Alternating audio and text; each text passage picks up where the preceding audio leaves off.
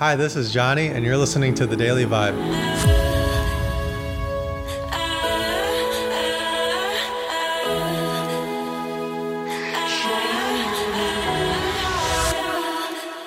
The Daily Vibe has been helping me out a lot with just organizing myself, creating a new routine, setting a great intention for the day. And yesterday was one of those days that I had planned out pretty nicely.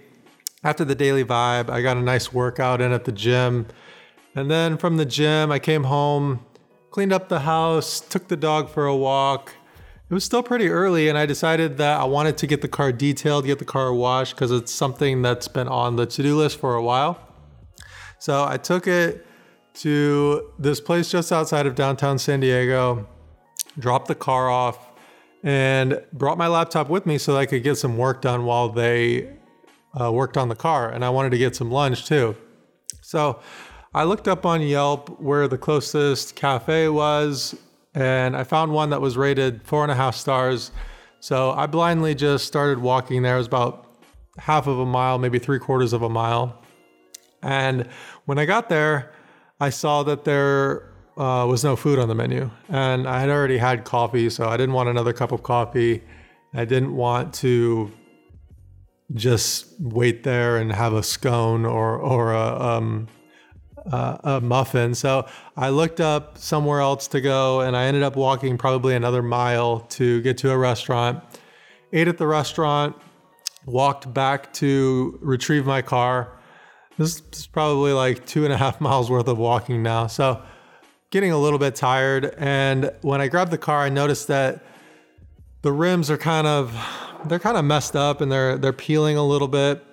So I'm going to have to get them redone. So I started kind of shopping around for where to take the car to. Kind of an unexpected expense that I didn't really want to have to deal with. So I decided to head on to play poker because I wanted to get in a nice 4-hour session of poker in. And when I got to the casino, 7 Mile Casino, and I went in, the wait to play the game that I wanted to play was absolutely insane. There was 25 people on the list, and there were no open seats anywhere, which means that I was going to have to wait a very long time. They don't have extra table, like every table was in use. So there's no way they could have started a new game. No other games were in danger of breaking. And it got really frustrated because, playing poker is my way of making a living. And the place that I basically moved to San Diego to play at, downtown San Diego to play at, has been progressively becoming a worse place to make a living. They've been raising the cost of playing poker. It's called the rake. Every hand costs more than it used to cost. It's getting a little bit out of control. And they stopped running the game that I used to play all the time. And now they run a smaller game. And now what they're doing is, in favor of the bigger game that's available right now, they tend to favor the smaller games because they don't want professionals in the games. They want people to lose their money at a slower rate. They want people to stay longer. So they, as a business decision, they're trying to force out the professional players, which is very frustrating. I think it's short-sighted because the professional players are the ones that show up every day and start the games and keep the games running when they get short. But I think that a lot of times the decision makers in poker rooms are pretty short-sighted about what makes dollars and cents in the moment. So basically what happened was I was going to have to play a small game, a game that you can't really make a living playing in California. Or I was going to have to wait probably 5 hours to get a seat in the game. And time is money. I'm not going to sit there and wait for 5 hours.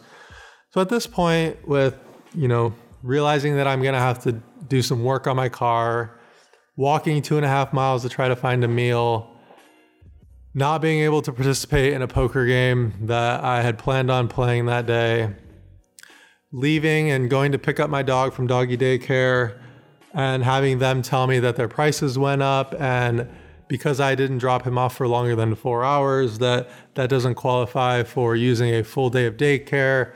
And now they're going to have to charge me for a half day, which isn't part of my package. And that's going to cost me $27.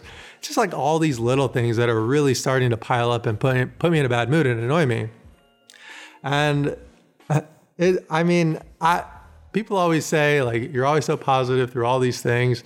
And granted, nothing super detrimental happened, but when things like this happen, it really starts to get under my skin and it starts to irritate me.